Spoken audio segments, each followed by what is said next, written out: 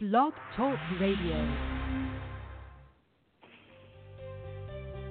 Welcome to Aging Younger Radio, the podcast that's all about disease prevention using natural health alternatives. If you're searching for natural solutions to staying fit and healthy, you've tuned into the right place. Your hosts are David and Stephanie Tippie, two naturopaths with the advice and recommendations you need to steer clear of the modern medical mess created by Big Pharma. Today, more than ever, health is wealth, and on Aging Younger Radio, you'll get the tools and info you need to be the wealthiest person in town. So if having younger skin, a healthier heart, a stronger immune system, and more are what you desire, stick around. And now, give a warm welcome to David and Stephanie. Welcome to Aging Younger Radio. This is Stephanie Tippie. David and I, we broadcast live every week from our clinic in Lauderhill, Florida. You can reach us at 954-742-4430, and you can find us online at agingyounger.net. Yes, welcome to Aging Younger. I'm David Tippie. I'm going to start with the hidden dangers of genetically modified foods. We hear a lot about genetically modified foods or genetically modified organisms or GMOs, but what exactly are they and why should we bother worrying about them? We would like to review what GMOs are with our listening audience about how they are changing our relationship to food and what we can do to take control of the types of food that we eat. First, let's answer the question, what are genetically modified foods? When you hear someone use the term Frankenstein foods, there is a good reason. Genetically modified foods take genetic material from one organism and put it into another. This gives that organism, plant, or animal characteristics that it didn't have before, which your body will not recognize, and to that end will create a disease state. Consider soybeans as an example, one of the most popular crops worldwide, although they are estrogen and not something that we suggest. The newer varieties have been created, not hybridized with genetic material from a bacterium that is resistant to Roundup, who have been sued for billions of dollars and are now cited as a toxin to the body, which was a common herbicide. This new modified strain of soybeans are planted and sprayed with Roundup and holds up while any weeds in the vicinity wither. And this new variety is not some little used plant either. At least 50% of the entire world's soy crop is genetically modified. And soy is just one crop. And if it were perfectly organic, it is still a dangerous phytoestrogen and an endocrine disruptor, which means if your hormones were in balance before you began eating soy or tofu, for that matter, your hormonal system would become out of balance. Tomatoes, corn, canola, alfalfa are also all heavily modified plants. You have to be really careful when you buy these to make sure you are not purchasing genetically modifieds. All of them, especially corn, end up in the food supply. So does this mean you are eating genetically modified food? The answer is certainly, probably. At this point, it is hard to avoid. According to the United States Department of Agriculture, the USDA, numbers from 2009, 93% of the American soy crop is genetically modified. 86% of corn and 90% of canola, aside from those major food products, genetically modified sugar beets, squash, and Hawaiian papaya are also available. Chances are good that over 80% of the packaged foods in your local supermarket have at least some GMO content. So, my question is, why should we care? To begin with, it's because this is all very new and we don't know what the long-term environmental or health consequences will be. What we do know is that the percentage of Americans with 3 or more chronic illnesses jumped from 7 to 13% in just the last 9 years. That's almost double. We have also seen skyrocketing food allergies and autism, digestive problems, and reproductive disorders on the rise as well. This is not to say that genetically modified foods are completely responsible for all of these trends. Our overall well-being is a mix of environmental, hereditary, and yes, folks, dietary factors. So our health is a very complex matter, to say the least. And certainly, as we always say, health is your choice. So David and I will always say to you, please read your labels and educate yourself. However, it is certainly fair and appropriate for us to be concerned about how GMO foods affect our bodies and the world around us, and to bring it to the attention of our listeners. After all, just because something is labeled advanced or safe is absolutely no reason to accept it without a question behind it. So, why make genetically modified foods at all? Now, that's a great question that we are going to address right now. Proponents of genetically modified foods say that radical changes are necessary. They claim that by boosting nutrients in a particular plant, well, then they can make it more nutritious. In addition, the shelf life of the foods engineered with preservatives can be extended, making foods last longer and can make more money for the manufacturer. And by by making them more insect resistant, they can cut down on the amount of chemical pesticides that ultimately runs off into the water supply.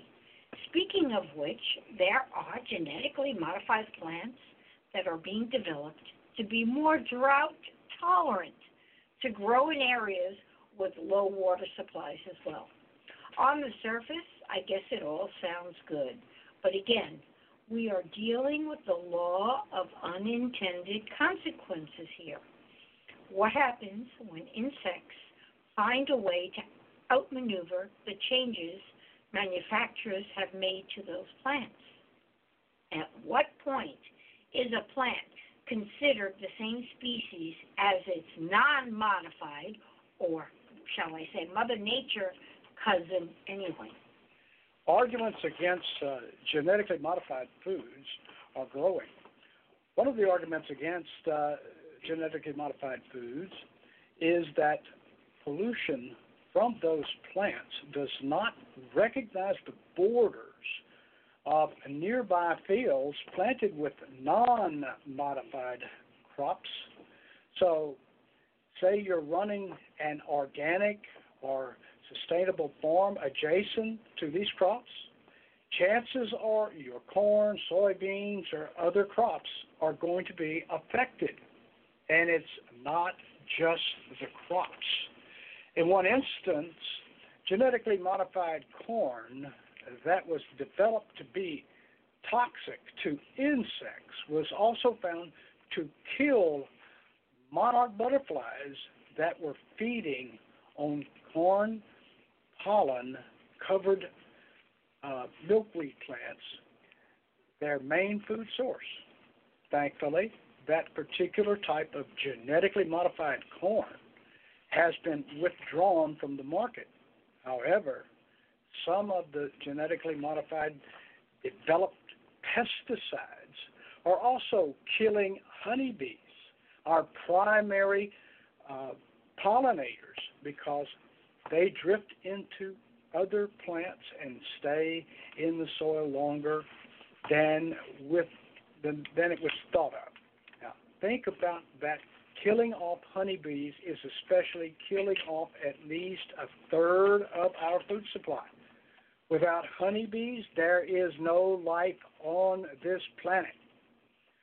Aside from that, what genetically modified foods do to our inner environment is also open to question. Because of their strange mixture of ingredients, genetically modified organisms can introduce substances into our foods that have never been part of our diet in Mother Nature. We simply don't know what the effects could be. However, we now know that the pest-resistant material in genetically modified corn has been shown to stay in the human body longer than anticipated. In fact, levels have been detected in the blood of pregnant women and unborn babies. In addition, some genetically modified corn has also been associated with liver and kidney damage in animals. Or look at the case of milk from cows treated with RBGH, which is genetically engineered recombinant bovine growth hormone to increase their milk production. The result isn't just unnaturally higher amounts of milk per animal, but the milk from those treated cows has greater levels of a hormone which has been linked to cancer. This isn't just Frankenstein food, folks. It really is a monster that corporations are creating to create more profit for themselves without any thought of the dangers to our health. There are religious and ethical concerns to think about as well. Some of the new genetically modified foods use genes from animals to strengthen resistance in plants. What about the pig DNA being introduced into plants to give them some marginal advantage? Can this plant still be considered vegan or kosher? That's a very good question. But even if you are inclined to acknowledge the benefits of GMO foods and technology, realize that they may not last. As we discussed a little earlier in the show, pollen from genetically modified crops doesn't just fall on nearby GM or genetically modified free-farming fields, but on the weeds they are trying to control as well. This could easily make the next generation of weeds just as resistant to insects and pesticides like the parent plant. When weeds that are repeatedly exposed to the toxin Roundup eventually develops resistance, it will then force growers into using even stronger and more dangerous chemicals. It's a vicious cycle. After all, it doesn't take long for the natural world to get overpowered by man-made chemicals and begin to create failure in Mother Nature. Look at the antibiotic-resistant bacteria, for example. It's already a very real problem with MRSA, which is methicillin-resistant Staphylococcus aureus, MRSA, an infection-causing bacteria that is the supervillain of hospitals and nursing homes. And unfortunately, it's resistant to antibiotics. For many health concerns are on the rise, in part because we so quickly adapted on all or nothing approach when it comes to anything new. For years, conventional practitioners overprescribed antibiotics. They still do, by the way. Still relatively new in the entire history of medicine for almost everything. The result hasn't been what we would have imagined, or at least what we would have liked to imagine at the time. So when you broaden this to the world of of food, you are looking at enormous risks. In one project in particular, a gene from Brazil nuts was introduced to a strain of soybeans. As you can expect, people with nut allergies reacted to this strange ingredient, and happily, the project was abandoned. But you have to ask yourself why none of the project leaders even considered that possibility. Greed, greed, greed. After all, nut and other food allergies are not exactly uncommon. But all of this leads to a much bigger question, and that is, do we really need genetically modified food? Certainly, Monsanto and other companies will tell you that their new technology will be the answer to world hunger. But they don't mention that it will also be extremely profitable for them and toxic for our bodies. A deeper look shows that all of this money being spent for potentially dangerous outcomes is really money wasted. The fact that 30% of the food produced around the world simply is not eaten. There are a lot of reasons for this. Crop failures, stockpiles of food ruined by pests, poor infrastructure and bad markets, along with simple waste, food being thrown away after it was purchased. And guess who the biggest culprits are? We are here in the United States. Each day we throw out enough food to fill the Rose Bowl, wasting 25-50% of all food we produce. Now, some experts, in many ways, more optimistic and less opportunistic than genetically modified megacorporations, believe that the issue of hunger in the world is not a failure to produce enough food. The problem is getting the food to the people who need it. It's really a matter of distribution, not production, and certainly not a reason for introducing risky, potentially damaging genetically modified organisms into our food supply. The problem is you have no idea whether or not most of the foods you are eating contain genetically modified organisms.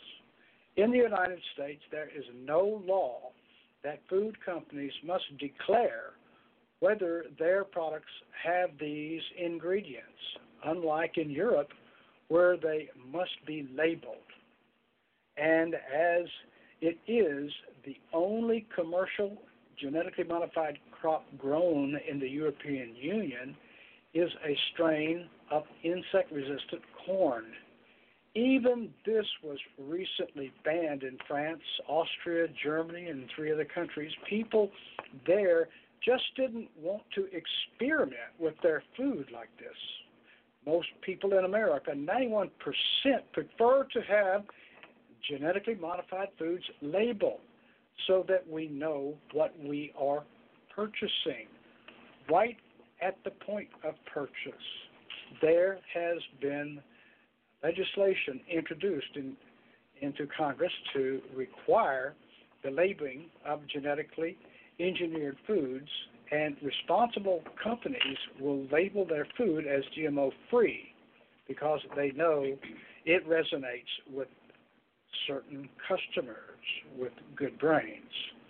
Nonetheless, the current rule says that genetically modified foods only need to be labeled if they are significantly different than the conventional food. Until there is a law labeling genetically modified foods, what should we do? One way to take charge is to eat organic foods. The marketplace can send a strong message. Some types of genetically modified crops have already been pulled due to consumer rejection. For example, one engineered potato, was withdrawn because the other big companies that produce French fries and chips knew it would be a public relations disaster. Anything that is labeled organic cannot, by definition, contain genetically modified ingredients. Plus, organic food is so good for you for a variety of other reasons as well.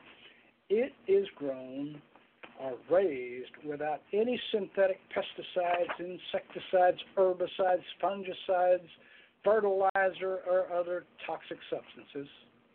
Organic produce is naturally healthy, no artificial colors or flavors, and is not irradiated or genetically modified either.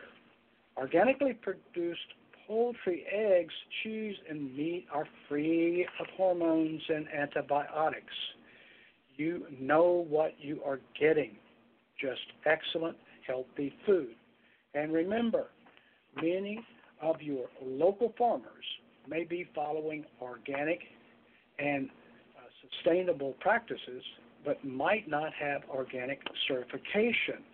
We would suggest building a relationship with the people who provide food locally and support their work.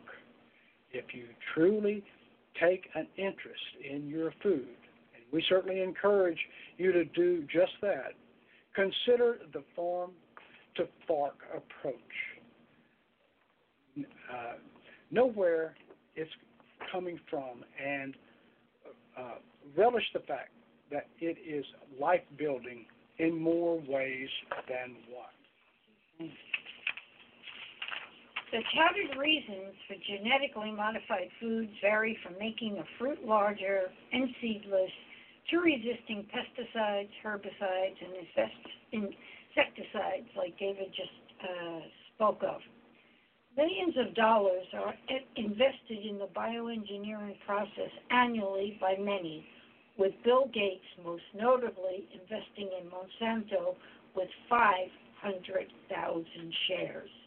But are GMO foods really the solution to humanity's problems, or are they negatively affecting virtually all life on planet Earth? Genetically modified foods have been proven not only to be unhealthy, but also quite deadly.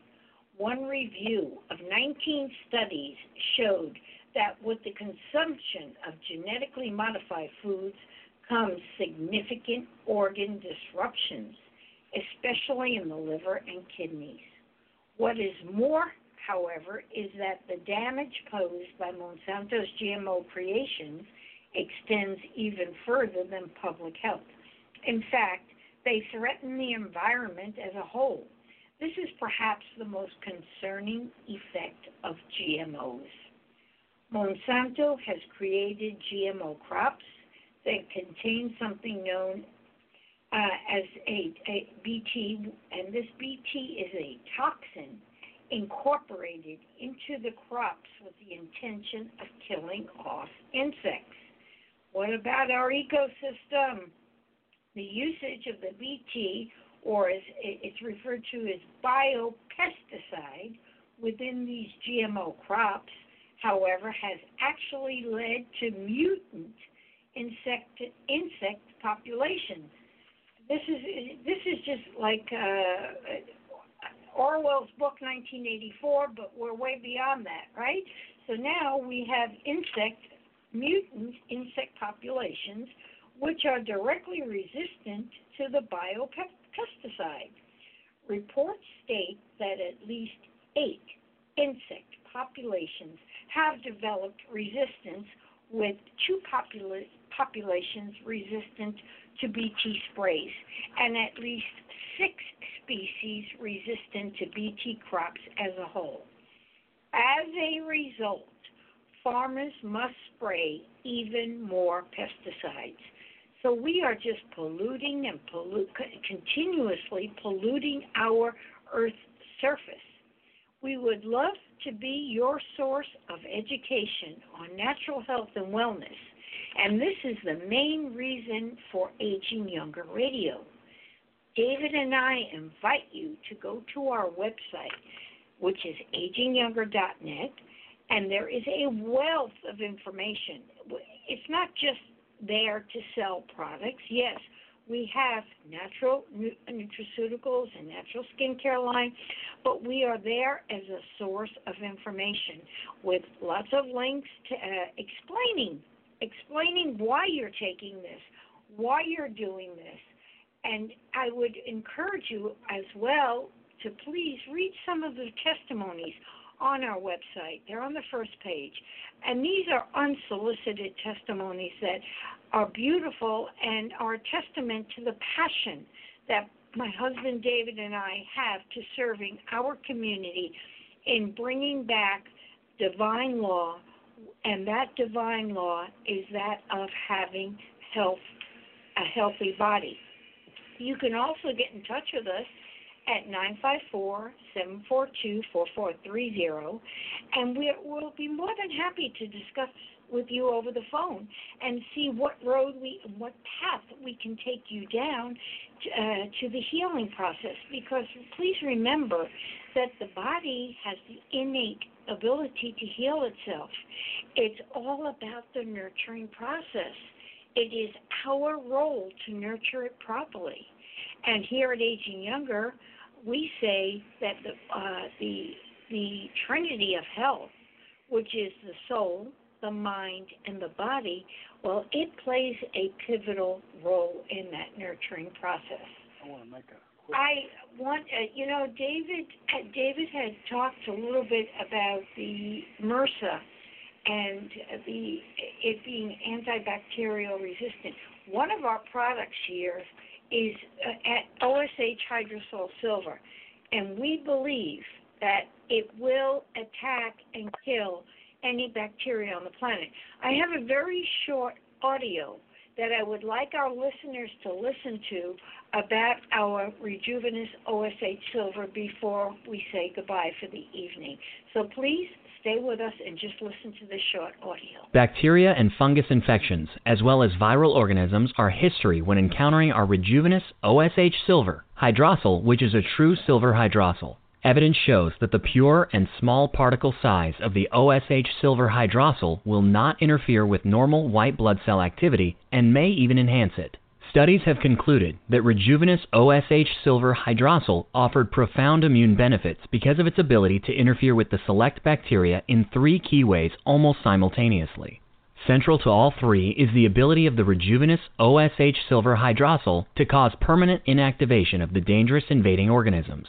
Firstly, the integrity of the dangerous cell's membrane and boundaries become unstable. The cells begin to rupture simultaneously, and the smaller particle size of the Rejuvenous OSH Silver Hydrosol can then easily penetrate the bacteria or virus membrane. Once penetration occurs, life and reactions governing the dangerous cell's metabolism go into partial or full arrest.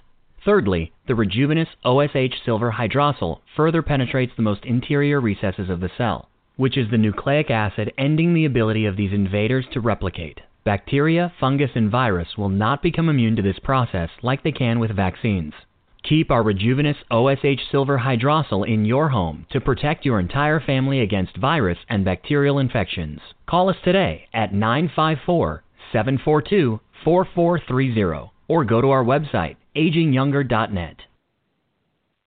Well, thank you for listening to that. If you would like to learn more, please give me or David a call, 954-742-4430. Go to agingyounger.net, the product website, and you can read all about it.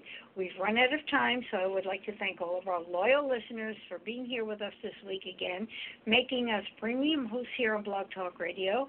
And David and I will be back on the air next week, same time, so remember to tune in. Until then, I would like to say to you all, have a healthy Aging Younger week, and God bless you all.